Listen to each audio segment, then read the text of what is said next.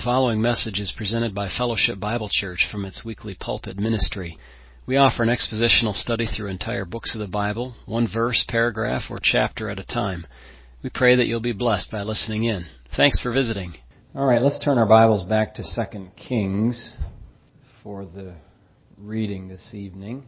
And I think it should be chapter 15, if my notes are correct here. 2 Kings and 15. Yes, we read about Amaziah last time. Now, Azariah. In the 27th year of Jeroboam, king of Israel, Azariah, son of Amaziah, king of Judah, became king. He was 16 years old when he became king, and he reigned 52 years in Jerusalem. His mother's name was Jecholiah of Jerusalem. And he did what was right in the sight of the Lord according to all that his father Amaziah had done, except that the high places were not removed. People still sacrificed and burned incense in the high places. And the Lord struck the king so that he was a leper until the day of his death. So he dwelt in an isolated house, and Jotham, the king's son, was over the royal house, judging the people of the land. Now the rest of the acts of Azariah and all that he did, are they not written in the book of the Chronicles of the kings of Judah?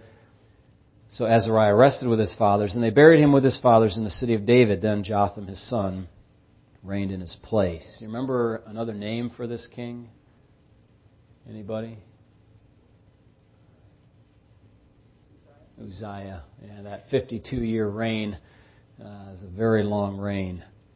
And unfortunately stained by that last little episode of pride in his life and the leprosy. Verse number 8. In the 38th year of Azariah, king of Judah, Zechariah, son of Jeroboam, reigned over Israel and Samaria 6 months. And he, somewhat unsurprisingly I would add, did evil in the sight of the Lord, as all of his fathers had done. He did not depart from the sins of Jeroboam, the son of Nebat, who had made Israel sin. Poor Jeroboam, well, not poor, but he becomes the pattern of sin in the northern kingdom all these generations later. What a sad, sad testimony. Then Shallum, the son of Jabesh, conspired against him and struck and killed him in front of the people, and he reigned in his place. Now the rest of the acts of Zechariah, indeed, they are written in the book of the Chronicles of the kings of Israel. This was the word of the Lord which he spoke to Jehu, saying, Your son shall sit on the throne of Israel to the 4th generation. And so it was. Shallum, the son of Jabesh, became king in the 39th year of Uzziah, there it is, king of Judah, and he reigned a full month in Samaria. For Menahem, the son of Gadi, went up from Tirzah, came to Samaria, and struck Shallum, the son of Jabesh, in Samaria, and killed him, and he reigned in his place.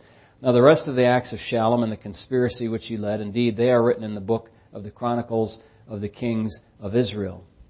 Then from Tirzah, Menahem attacked Tifshah, all who were there in its territory. Because they did not surrender, therefore he attacked it. All the women there who were with child he ripped open. In the 39th year of Azariah, king of Judah, Menahem, the son of Gadi, became king over Israel and reigned 10 years in Samaria. And he did evil in the sight of the Lord all his days from the sins of Jeroboam, the son of Nebat, who had made Israel sin. Pul, king of Assyria, came against the land, and Menahem gave Pul 1,000 talents of silver, that his hand might be with him to strengthen the kingdom under his control. And Menahem exacted the money from Israel, from all the very wealthy, from each man 50 shekels of silver to give to the king of Assyria. So the king of Assyria turned back and did not stay there in the land. Now the rest of the acts of Menahem and all that he did, are they not written in the book of the Chronicles of the kings of Israel? So Menahem rested with his fathers. Then Pekahiah his son reigned in his place. In the 50th year of Azariah king of Judah, Pekahiah the son of Menahem became king over Israel and Samaria and reigned 2 years. And he did evil in the sight of the Lord. He did not depart from the sins of Jeroboam the son of Nebat, who had made Israel sin. Then Pekah the son of Remaliah, an officer of his, conspired against him and killed him in Samaria in the citadel of the king's house, along with Argob and Areh. And with him were 50 men of Gilead. He killed him and reigned in his place. Now the rest of the acts of Pekahiah, all that he did, indeed, they are written in the book of the Chronicles of the kings of Israel. In the 52nd year of Azariah, king of Judah, Pekah the son of Remaliah became king over Israel and Samaria and reigned 20 years. And he did evil in the sight of the Lord. He did not depart from the sins of Jeroboam the son of Nebat, who had made Israel sin. In the days of Pekah, king of Israel, Tiglath-Pileser, king of Assyria, came and took Ijon, Abel, Beth-Maacah, Genoa, Kedesh, Hazor, Gilead, and Galilee, all the land of Naphtali, and he carried them captive to Assyria. Then Hoshea, the son of Elah, led a conspiracy against Pekah, the son of Remaliah, and struck and killed him, so he reigned in his place in the 20th year of Jotham, the son of Uzziah. Now, the rest of the acts of Pekah and all that he did, indeed, they are written in the book of the Chronicles of the kings of Israel. In the 2nd year of Pekah, the son of Remaliah, king of Israel, Jotham, the son of Uzziah, king of Judah, began to reign. He was 25 years old when he became king and reigned 16 years in Jerusalem. His mother's name was Jerusha, the daughter of Zadok. And he did what was right in the sight of the Lord. He did according to all that his father Uzziah had done. However, the high places were not removed. The people still sacrificed and burned incense in the high places. There's that idolatry again. He built the upper gate of the house of the Lord. Now the rest of the acts of Jotham and all that he did, are they not written in the book of the Chronicles of the kings of Judah? Notice, by the way, the Chronicles of the kings of Judah. And what have we been reading more often about? The Chronicles of the kings of Israel. Okay, separate book or volumes of books. In those days the Lord began to send Rezin, king of Syria, and Pekah, the son of Remaliah, against Judah. So Jotham rested with his fathers and was buried with his fathers in the city of David, his father. Then Ahaz, his son, reigned in his place. Unfortunately, it says in the next chapter, he did not do what was right in the sight of the Lord his God, as his father David had done. So thus reads the word of the Lord and the history of the nation of Israel, God's people. All right. We have a question before us today as we turn our attention to our Bible message. And the question has to do with the judgments that are in the Bible, and specifically with one judgment in particular, and that has to do with the judgment seat of Christ. You might be aware, and if not, hopefully you will be now, that there are multiple judgments in the Scriptures. Multiple times of judgment. This is in contrast to the somewhat common Christian cultural view that there is one massive judgment at the end of time in which your eternal state will be determined, and you're just shaking in your boots wondering which way it's going to end up. Yeah, right. And so that's not the case. We know it's not the case for, among other reasons, that Revelation chapter 20 tells us about a 1,000-year kingdom and 2 resurrections that are on either end of that kingdom. You have a first resurrection, a second resurrection, the resurrection of the just, or the resurrection of life, and the resurrection of the condemned at the end of that period of time. So we know we have at least 2. Actually, there are more details that you can get into to see yet more of that kind of thing. In fact, in my notes that I had written a number of years ago, and I've shared this with you over the course of time, Judgments in the Bible, a chart that I have here. I've listed 7. You have the judgment seat of Christ, or the Bema Seat judgment. You have the judgment on the beast and the false prophet. Judgment of the resurrected godly Israel and Gentiles. Judgment of living Israel. Judgment of living Gentiles. This is when the Lord returns. The judgment of Satan and the fallen angels at the great day. And then the great white throne judgment, which is that of the remainder of the dead not previously raised in the prior resurrection and judgment events. So, and we could add too that there are multiple resurrections that are listed in the Scriptures. As I just mentioned, the one in Revelation chapter 20, that one passage addresses 2 resurrections there. Makes it very difficult for me to take any kind of position that posits a single resurrection, a single judgment, because it's literally plain on the face of the text that there's at least 2 resurrections. But the question tonight has to do with the judgment seat of Christ, in particular the timing of that event. And the question came to me this way: many Christians have died and will die before the rapture occurs. When will they stand before the judgment seat of Christ?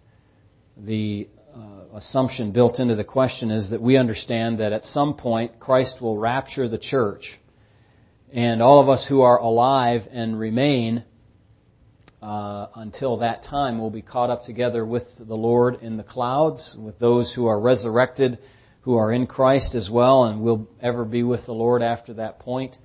But it will have to be sometime after that point at which we are evaluated for our life's work, because that hasn't happened yet, and it will happen after the rapture at some point. So the question is when will these ones who have died face the judgment seat of Christ? Their bodies are in the grave now. They will be resurrected, but their spirits have gone on to be present with the Lord. We believe that. There's not like a strange time warp in which they are unconscious in the grave and then come out and like feel no time passage between their death and the rapture. From the moment that they pass away, their spirits are present with the Lord. So the question then is heightened with this tension, or the tension is heightened by this. If the saved of all the ages who have died already await judgment at the Bema seat, then this seems kind of strange, because you have a bunch of Christians in heaven who have not yet been judged. You with me? Marshall Austin has gone to be with the Lord. Has he faced the judgment seat of Christ, or is he waiting for that event, still waiting for it? They are living present with the Lord, yet remain unjudged. So what's the answer to this question about the judgment seat of Christ? And I see two possibilities. Number one is that all church age believers, all of them, await judgment after the rapture and resurrection, when the entire body of Christ is gathered before Him. Or two, those who die are judged just after they die, so that the judgment is not all together, but it's distributed or incremental over the course of the church age. So as soon as somebody passes away, they're judged. This is the second possibility that I see that we could suggest. I mean, maybe there's others that you can think of, but either everybody waits and is judged at the same time, number one, or number two, everybody is judged as they pass away, and then the church is judged in one group at the end as a special case. Now, as to the importance of the question, in the overall scheme of things, I don't think this is critically important, as if it's some kind of fundamental of the faith that we have to get hung up on. The revelation concerning this question is a little slim, and so it seems best to hold one's view humbly and without being critical of someone who takes a different view. But there is some revelation that I think we can glean an answer for this question from. So let me share with you the portions of Scripture that have to do with the judgment seat, and I'm going to turn to each one and read it and ask you to visit it with me. 1 Corinthians 3 is the first one. 1 Corinthians 3:10. 1 Corinthians 3:10 through 15. So the first three passages here are the main judgment seat of Christ passages that have to do with the judgment of the church, as distinct from the judgment on Israel or the judgment on unsaved Gentiles. Okay, so 1 Corinthians 3:10. According to the grace of God which was given to me as a wise master builder, I have laid the foundation, and another builds on it. But let each one take heed how he builds on it. For no other foundation can anyone lay than that which is laid, which is Jesus Christ. Now if anyone builds on this foundation with gold, silver, precious stones, wood, hay, or straw, each one's work will become clear, for the day will declare it, because it will be revealed by fire, and the fire will test each one's work of what sort it is. If anyone's work in which he has built on it endures, he will receive a reward. If anyone's work is burned, he will suffer loss, but he himself will be saved, yet so as through fire.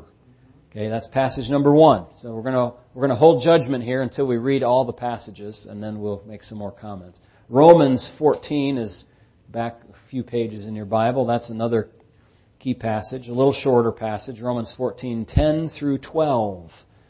Romans 14:10 through 12 also speaks of the judgment of believers at the judgment seat of Christ. Romans 14:10, but why do you judge your brother?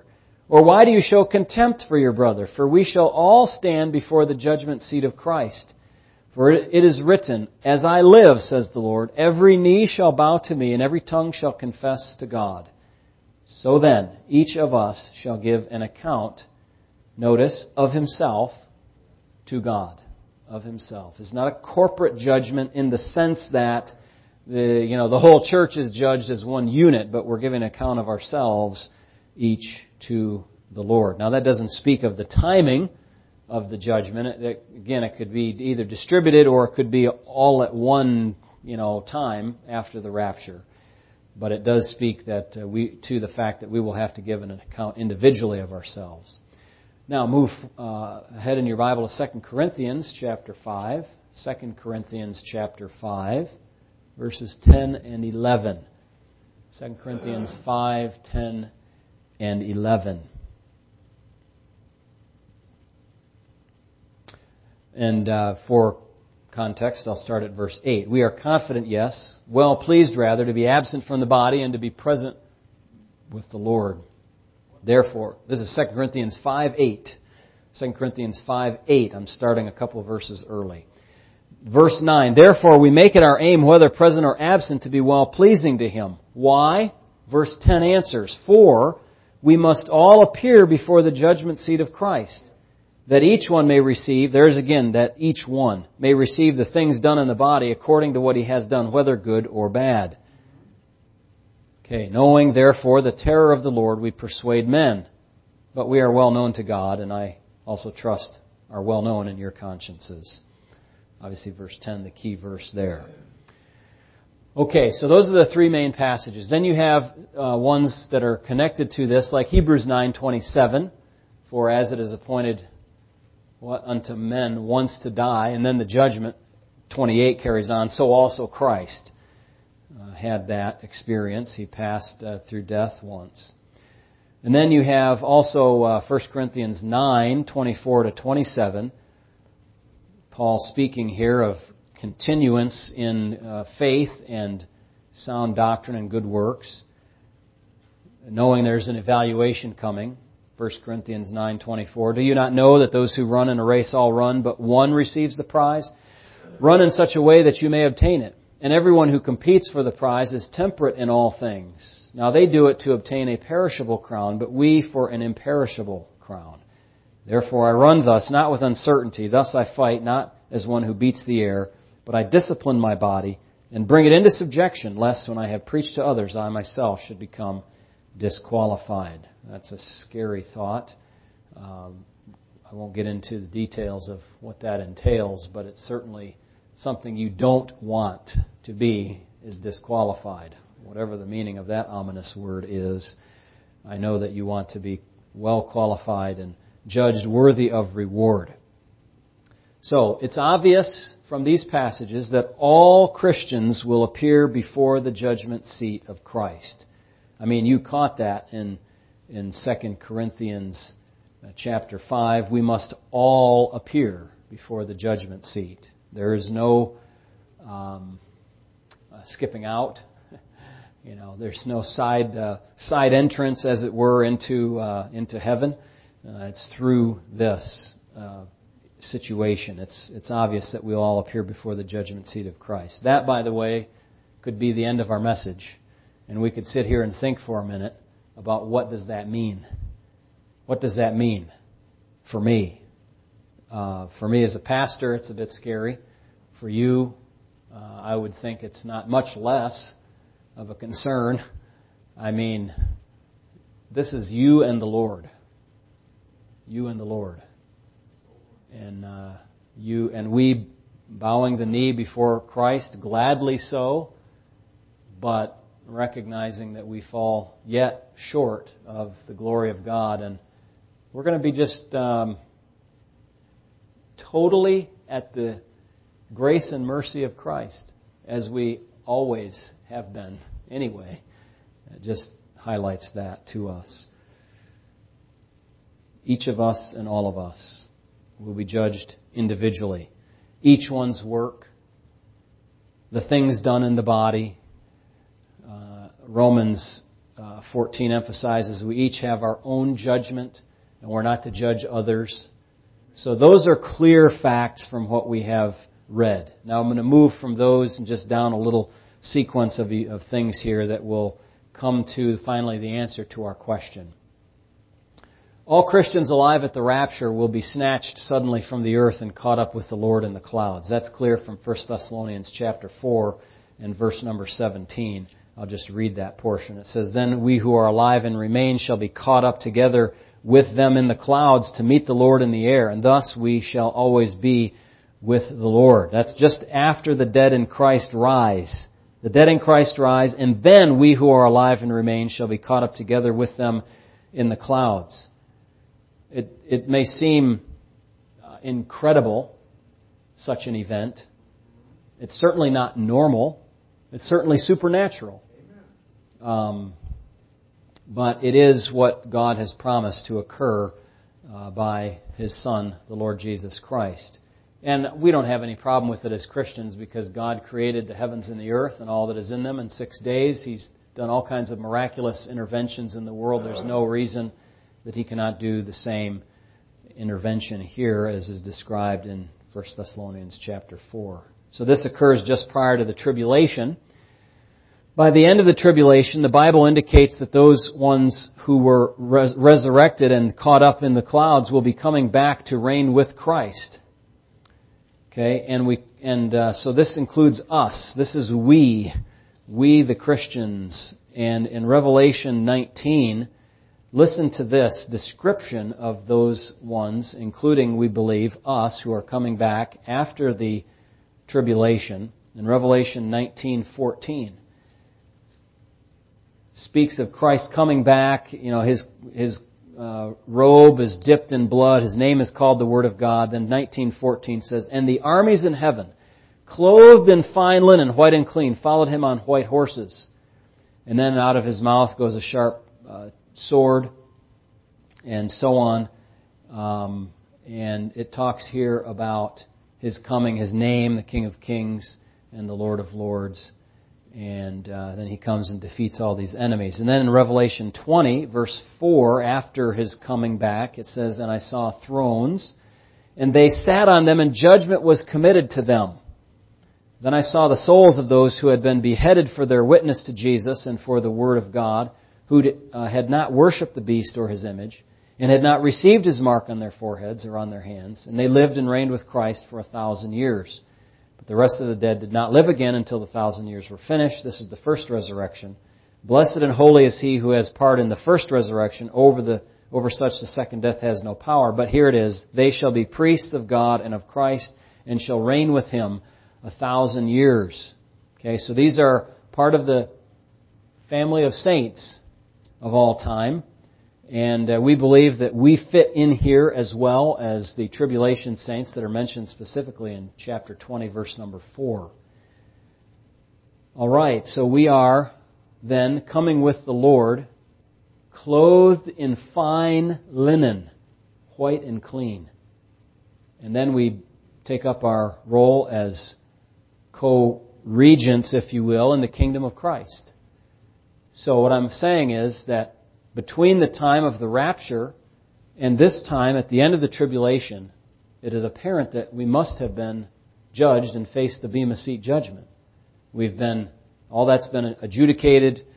We have been clothed in fine linen and are returning with Christ to reign on the earth. There seems to be after this no additional time or no other time in which saints could be judged.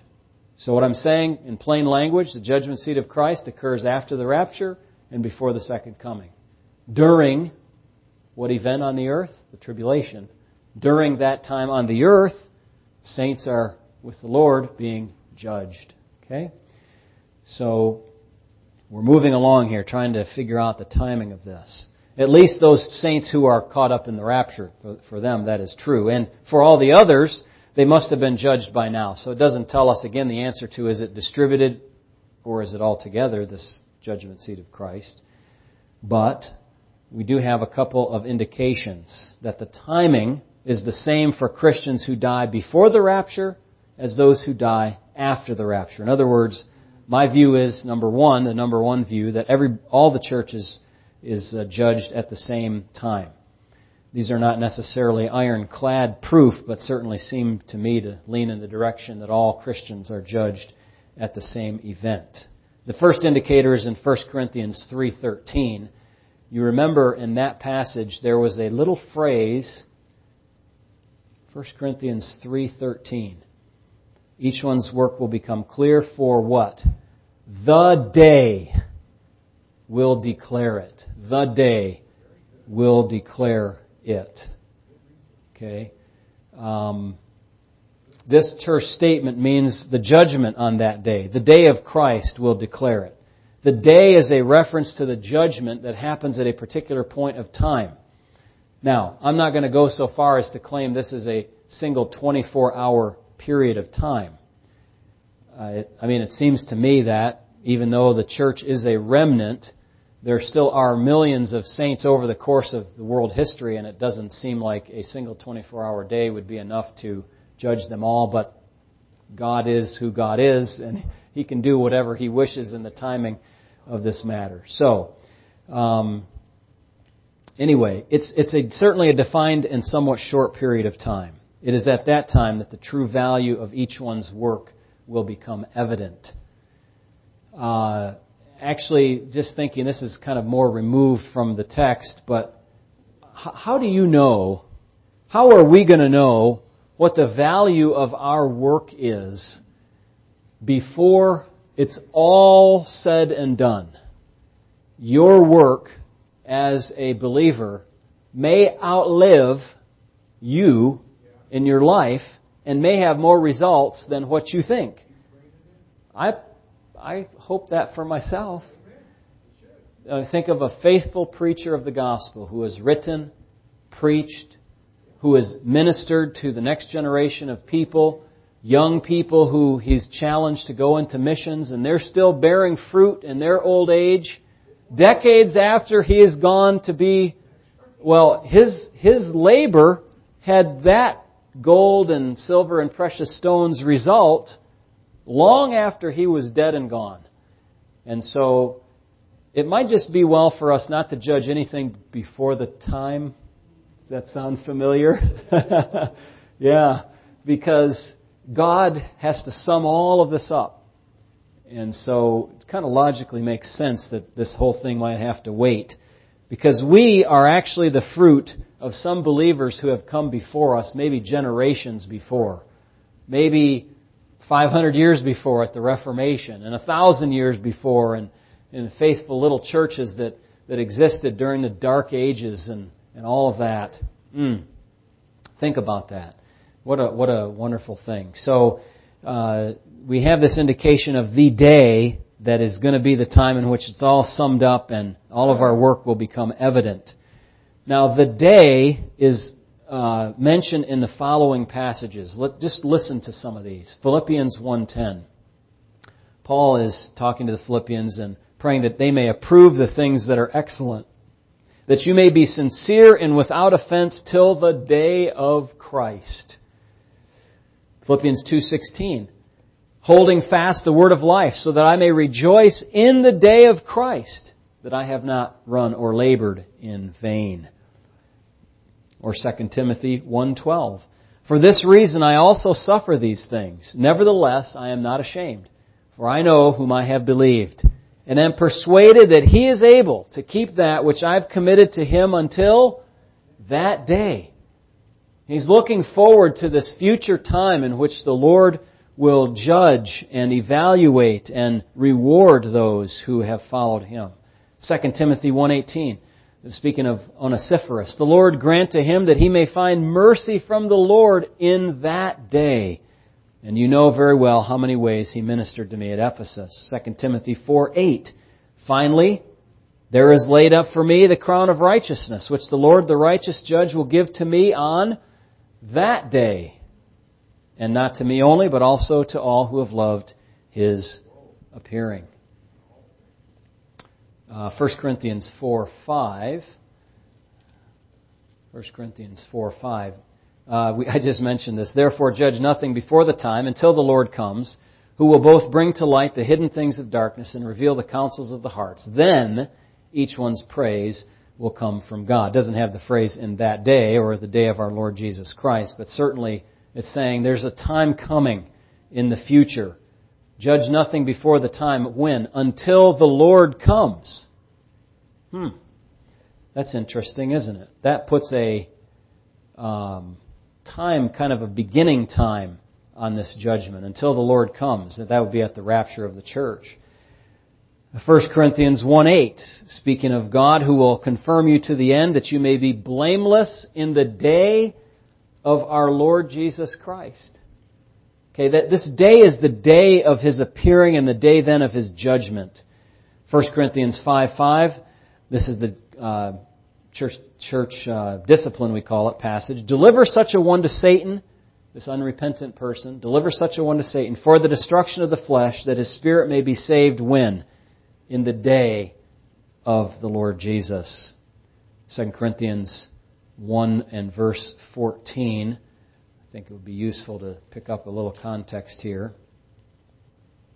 2 Corinthians 1, I'll start in verse 12. For our boasting is this, the testimony of our conscience, that we conducted ourselves in the world in simplicity and godly sincerity, not with fleshly wisdom, but by the grace of God, and more abundantly toward you. For we are not writing any other things to you than what you read or understand.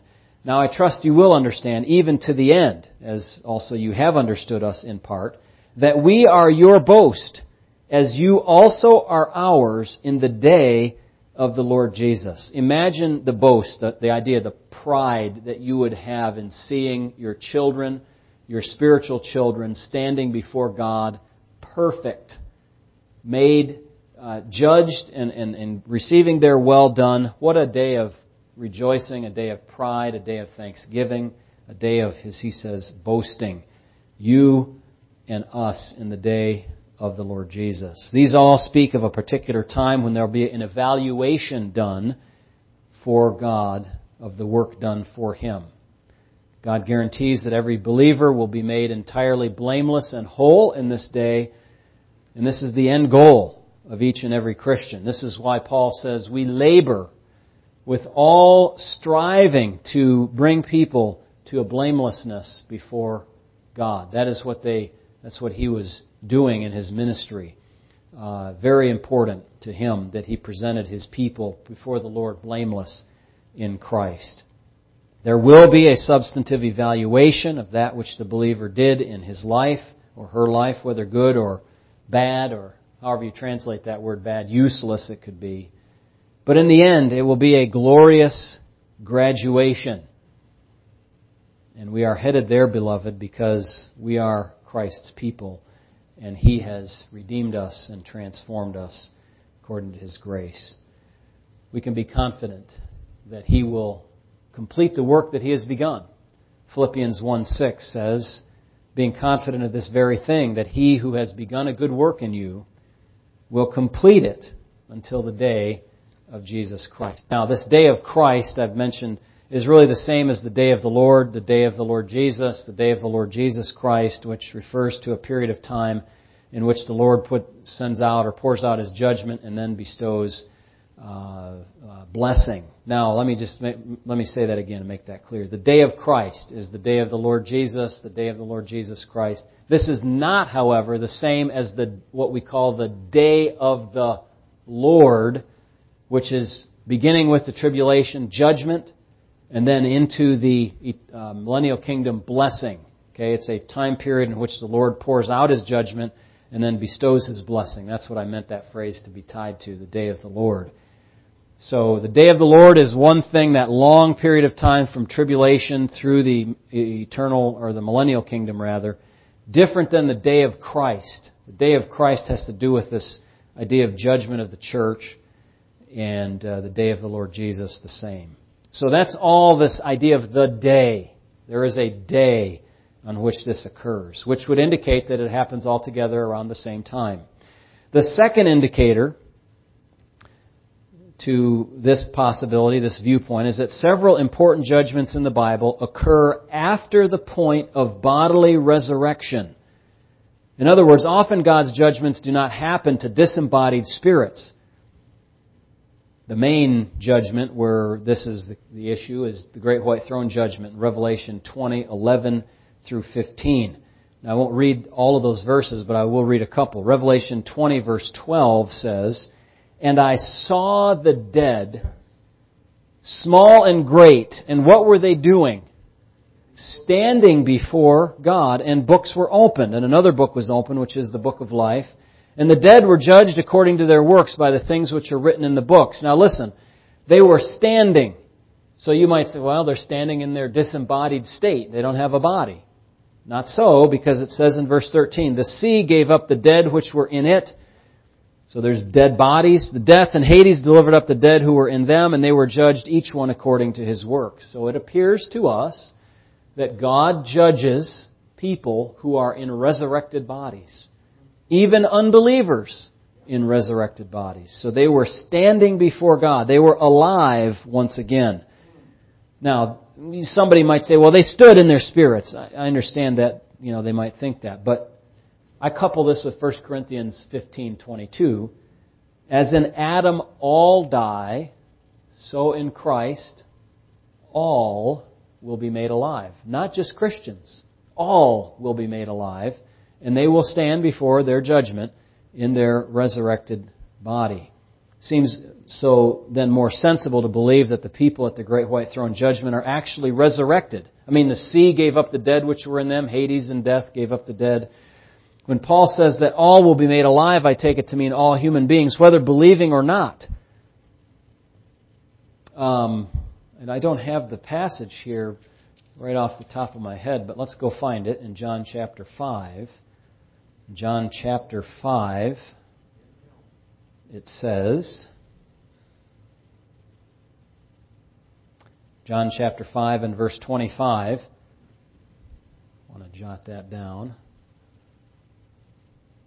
It says this, "Most assuredly I say to you," this is Jesus, "the hour is coming and now is when the dead will hear the voice of the Son of God, and those who hear will live.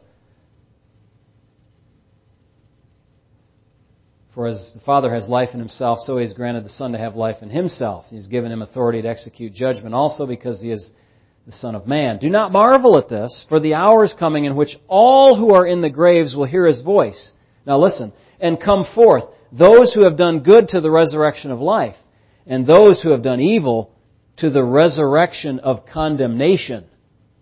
There is a resurrection that's a good resurrection, and then there's a resurrection that's a bad resurrection.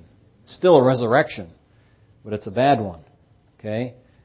I think we can bolster this perhaps a little bit more by going back to our friends the prophets in the Old Testament.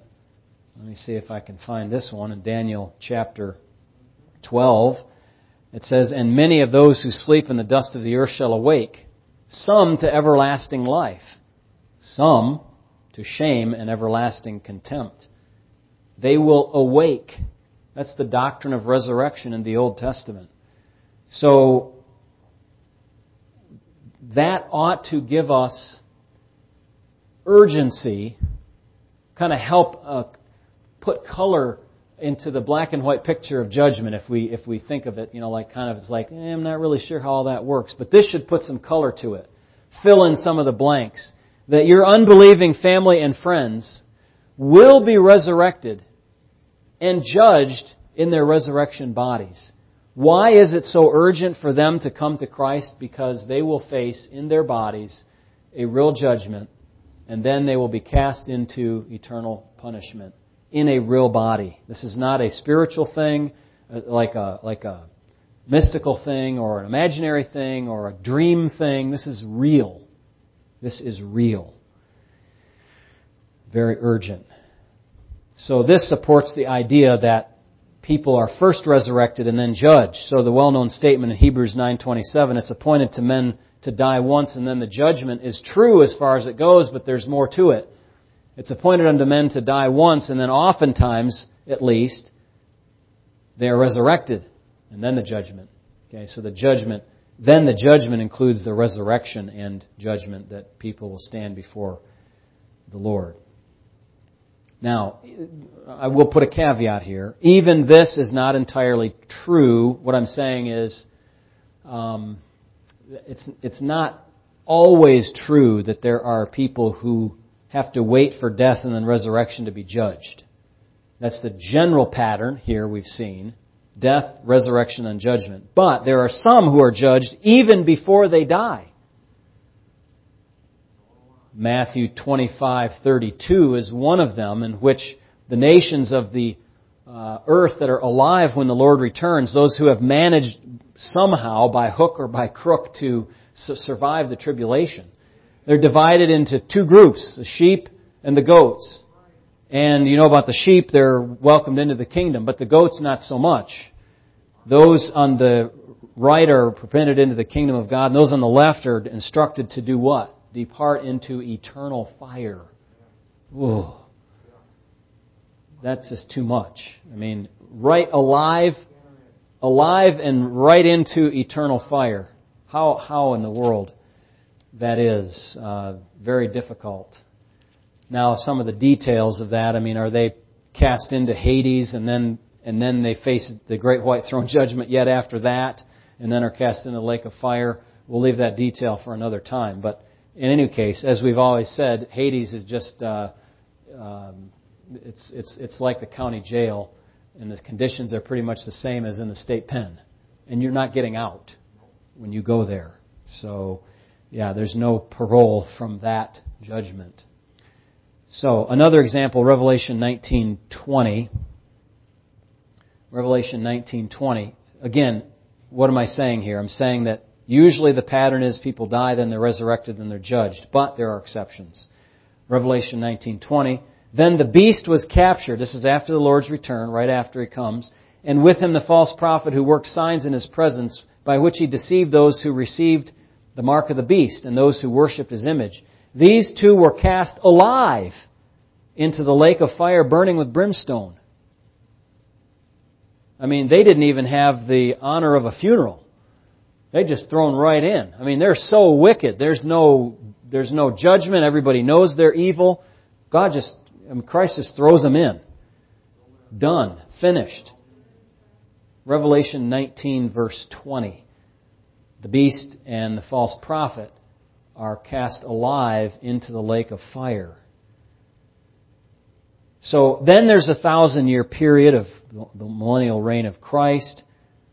And then, during that 1,000 years, Satan is bound, right? That's another thing that really gravels me when some Christians say that today Satan is bound. Yeah, right. He's active everywhere. Just open our eyes, people. And he and his minions are active all over the place. So Satan is not bound today. He prowls around like a roaring lion seeking whom he may devour. Period.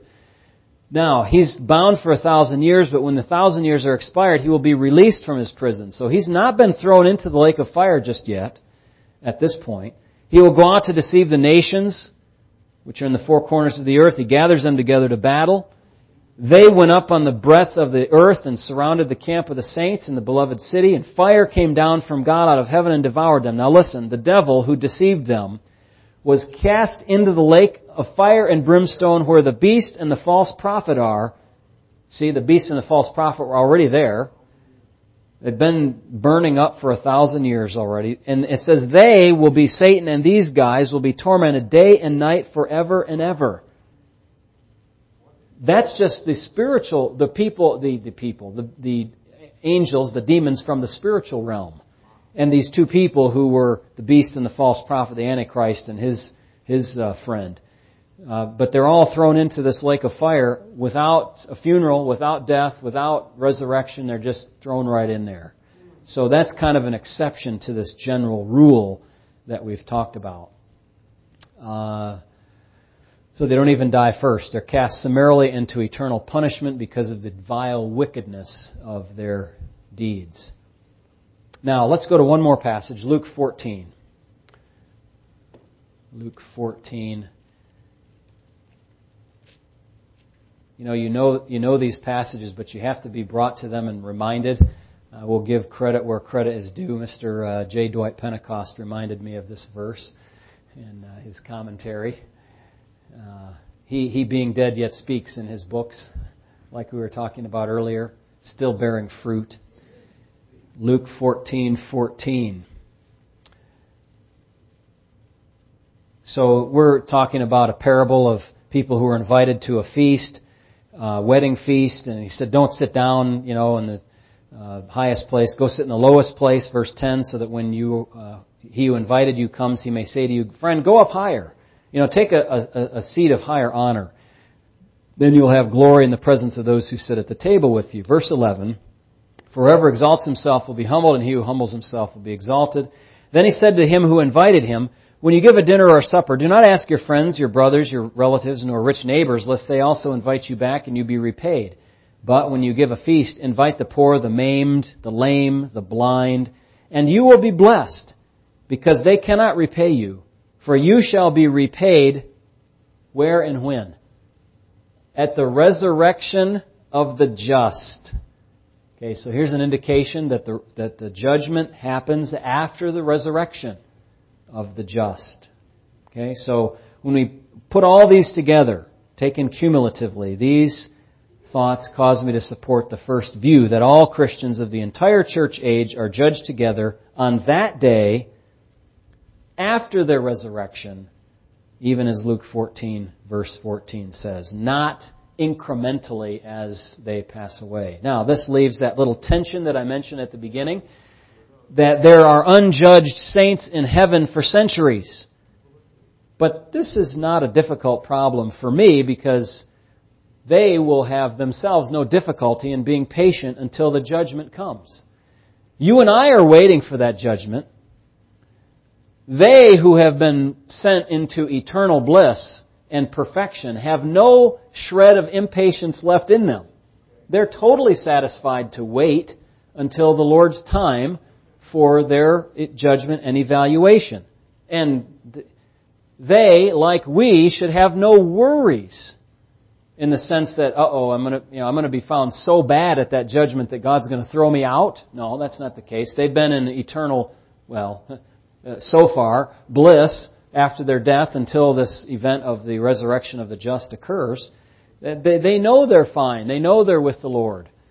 And maybe they've had more time to think over what they've done in their lives. That would be kind of the downer, I suppose you could say. But they don't have any of those negative feelings there. I think there is a sobriety, a seriousness about the judgment seat of Christ. But whether the saints are in heaven or on earth are in an unjudged state doesn't seem to pose any insuperable difficulty for God. In time, these events will all be fulfilled. And God's in no hurry. God's in no hurry. He never is in a hurry, is He? Yeah, He works methodically according to His time. But while our point tonight has been really to answer this question about the timing of the judgment seat of Christ, we are reminded about the reality of the judgment seat of Christ. We're reminded about the sobriety of the judgment seat of Christ. We're reminded also of the blessing of that judgment. That each and every true believer who God in His grace has saved, who God in His grace has transformed and is seeing to it that the work begun will be completed. That every believer bears some fruit in their life. Some fruit. Varying amounts, more or less, depending on the season of life.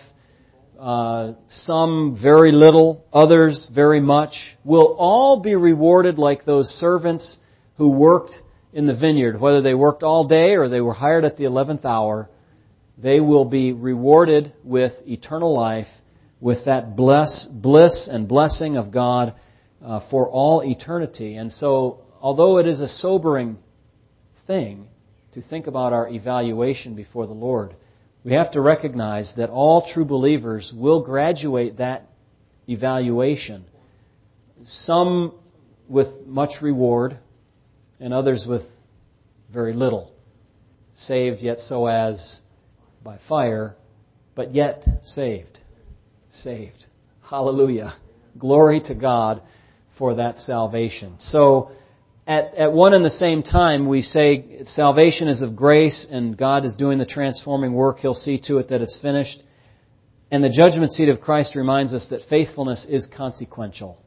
It's not inconsequential. It's not what determines whether we're saved or not, but it is consequential in the sense that we will be rewarded accordingly for our life's work. And so I encourage you, as I encourage myself, this is important.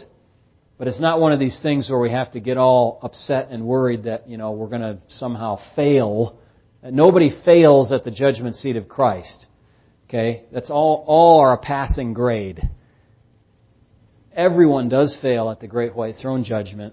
Those are unbelievers who go there, who are brought up from the sea and Hades and death and all of that. Judged according to their works.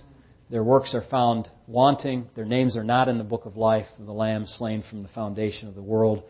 And they will be cast into outer darkness, where there will be weeping and gnashing of teeth. But I think we can see from this that we'll all be judged together. The church will all be together. That will be the first event in the life of the gathered church. All of the church from Pentecost to the rapture. And then the church will be all together forever and ever and ever. You've perhaps lamented that we can't gather with all of our friends at any one particular time. We think of the kind of the life of this church over its 39 years of its existence. And it's kind of been a different church all the time. There's people coming and there's people going, and you'd love to have them all together. Well, guess what? That will occur and then some. When all of our friends who have moved away, all of our friends who have already moved to heaven, all of our friends who have gone to other churches, who are faithful believers in Christ, will all be gathered together, and we will be ever with the Lord. That will be a good crowd of people. You won't have to comb through there to find all your friends, but eventually you'll be able to find them, Yeah. Plenty of time to look, right? And that will be some of the glory of being there in heaven, where there will be no lack of time to follow the Lord and serve Him and to be with fellow believers. Never again will we part from one another. So we will ever be with the Lord. So what a blessing that is. But that big first event at which we all will find ourselves, the judgment seat of Christ. And it will be serious, but it will be sensitively done. We can assure ourselves of that. These ideas of, all your sins will be put up on the big screen. That's a bunch of foolishness. No, our sins are cleansed, forgiven, and not held against us anymore in Christ. So don't hold those that kind of unbiblical view of things. But and in fact, let's think of this. It's time for us, as Hebrews says, to move on from sin, from repentance of dead works and baptisms and laying on of hands and faith. And we get all that. It's time for us to move on, to live for God, to live for Christ. Because of this judgment seat, among other things, we don't have to keep going back to, 101 Christianity. Serve God faithfully, live for Him, move on, because we can. And that's a great privilege. Let's do that and serve the Lord. So, the judgment seat of Christ, the Bema. Yes, sir. Yep. Number one, about this going into hell bodily. We do have an example of that in the Old Testament. Yes, sir. The rebellion of Korah. Oh, boy. Yes. Thurman mentions the rebellion of Korah and the earth swallowing them up. Yeah. Right. Now, that's an interesting statement that Thurman has made. He's suggesting they went into hell. In the Old Testament, we have this word Sheol, right? And that is the grave, which is seen as the entry doorway into the underworld, into the world of the dead. And they went there, and we understand that they, like all unbelieving people, went into Hades, which is that place where, remember in Luke 16, where the rich man and Lazarus, and the rich man says, hey man, it's hot down here. He said more than it's hot down here, but that's Hades. And then he's going to be raised up and judged at the great white throne judgment, and then thrown into the lake of fire after that. So the same with these people. You know, they're in the holding cell, which has that punishment aspect to it, and they're going to just continue to be in that same environment for all eternity. And it's a terrible situation. Yes, sir. One more thing, and I'm done. Yep. As far as this idea of the body context. Yep. You know, that gives some light, or sheds some light on that very mysterious passage where Christ says, fear him who is able to destroy both body and soul. That has always stood out to me. That's a very good reference there. Very good reference, yeah. Very mysterious reference to a truth that God in human flesh was alerting us to, which gives some background to what you're teaching tonight. Absolutely. Now the third thing, the last thing, I'm so relieved for your study. Why is that? I'll be honest with you. I have no fear of my salvation. Thank God. And I'm secure in Christ. Amen. I had to learn that. Yeah. That's not an automatic truth necessarily. Thurman is relating, he's learned about security in Christ. I learned that early in my walk because I came out of Pentecost. And I was threatened with hell daily. In my early years of faith. Yeah, so pause just there for a second. Thurman is saying that he was threatened with the overburdening idea that you could lose your salvation, and if you lose it, you're going straight down. So very, yeah, and that creates a psychology that I think is related to uselessness for Christ, because you never move on from that initial stage to maturity. You're always going back to the beginning and saying, boy, I sinned, I got to start over again. And even if you're not doing that, you're in torment because fear hath torment. Yes. And you can never escape the fear. Maybe I'm good today, but what about tomorrow? Yes. And the Old Testament saints had that consciousness of sins all the time, which we should have the privilege, we do have it, and we should recognize it, that Christ has wiped that all away, a conscience made clean. You made a key point. You had a key word there. Yeah. Now here's why. It was a relief. Came up, I still had some, I wouldn't want to call it spookiness. Caused some consternation. Because he says, Christ shall wipe away all fear. And I always associated that with the concept that at the judgment or the bema seat, you're going to be accountable for regrettable failures. But now, as you brought out tonight, see, this is what brought the questions before. Mm-hmm. Because if those who've gone on before have not been redeemed yet,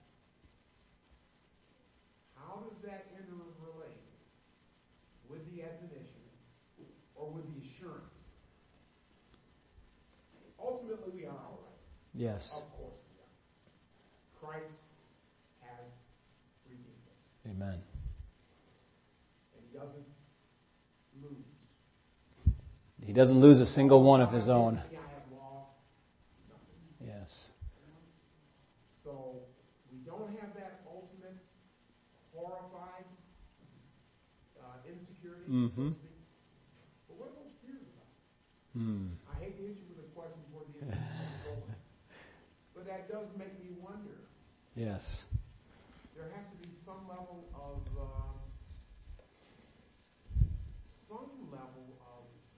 concern for our service, or maybe it's just a misunderstanding of context. Well, do you have that verse address handy about wiping away the tears?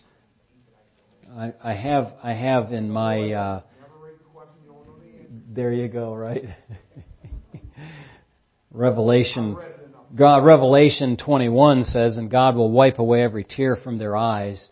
I have understood that to refer to the tears that are associated with sin in this life, grief, sadness, the passing of loved ones, sadness at our own in inadequacy in serving the Lord and all of that. That it doesn't have specific reference to the judgment seat of Christ, but general reference to the fact that we live in a vale of tears. I mean, we just live in that whole... And I mean, even the Lord Jesus, I've often used this from John 11:35, that very short verse that Jesus wept. He shed tears in His humanity over the condition of humanity in the fall into sin. So, yes, there could be and likely will be some feeling, some sense of regret at the judgment seat.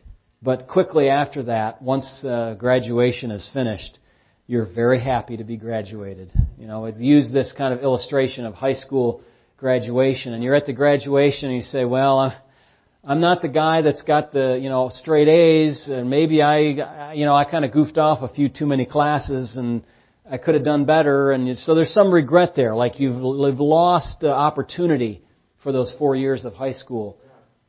But you walk across the platform, you receive the diploma, you're a graduate. Amen. But when I was in elementary school, yes. when you finally, there was a kind of a good and bad feeling about getting towards summer vacation. Because as you're getting into the month of June, you are absolutely euphoric about the idea of school being out for the summer. Yes, that's right. That was almost as good as Christmas. So, but in that day, you got a report card on the last day of school. Oh, that report card. And it said you passed the next grade or you flunked. Yeah. And in those days, we weren't sensitive to, it wasn't a user-friendly environment. Yeah, no social promotion kind of thing. We had a dunce chair and dunce hat. If you did something not reputable, wow. you were called out for being stupid. Now, that might have been a little mean, but they didn't take it easy on your feelings in those days. Yes. And we had the same curriculum. There was no special curriculum for people who had come from underprivileged backgrounds. Yes. Everybody had to perform to the same standards. Now, I think that was the right way. However, they were not easy on you. True. Some kids did not pass. Some kids did not pass their elementary grade. So you had that impending anxiety. You were pretty sure. Sort of. Maybe. Yeah. I might have made it. What am I going to do if I didn't? I can't live in this town anymore. You're like 8 years old and you're saying this. You might. I'm going to have to move if I don't pass. Go home, I can't stay in this town. But that would ruin your summer, wouldn't it? the Summer school and everything. Your life is you have a life review. You see that card. However, I never got one that said that. But that moment of anxiety was so alleviated. Yes. As soon as you saw, say you were going from the 4th to the 5th grade. Yes. You will be in the 5th grade next year. Yes. Total felicity. School's out. Yep. School's out. Teacher let the fools out. And we would charge for something. Yeah. So there's a kind of a tenuous comparison. That's interesting, yes. Kind of a graduation comparison there. Yes. It's going to be all right. And in a moment of time, it is okay. Amen. Amen. So a little bit about the judgment seat of Christ tonight. Certainly something we need to pay attention to and think about. Again, the timing question is not, the most fundamentalist type of doctrine that you have to worry about, but it's certainly interesting to think about.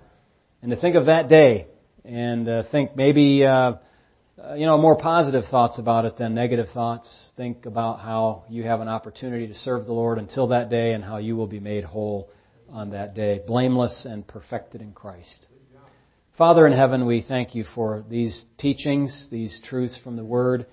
Thank you for the little few verses we were able to unearth from the pages of Holy Writ that allowed us to come to some happy conclusion about the matter and the question at hand. And Lord, I pray that each one of these, your people before us today, young people as well who are coming up in Christ, will, when they come to the end of their days, be able to say that I have lived for the Lord and that I have no regrets about facing the judgment seat of Christ. Oh, Lord, we know we all have our failings. But we thank you that every sin, every single one, has been washed, cleansed, forgiven, removed, as far as the east is from the west, by your grace. And Lord, this gives us such thankful confidence in you, not in ourselves. Oh, if we were to have trust in ourselves, how we would fail. But we have trust in the work of Christ, in the person of Christ, in the ordination of God, in the choice of God, in the work of the Holy Spirit. And so keep us, Lord, focused there. In Jesus' name, amen.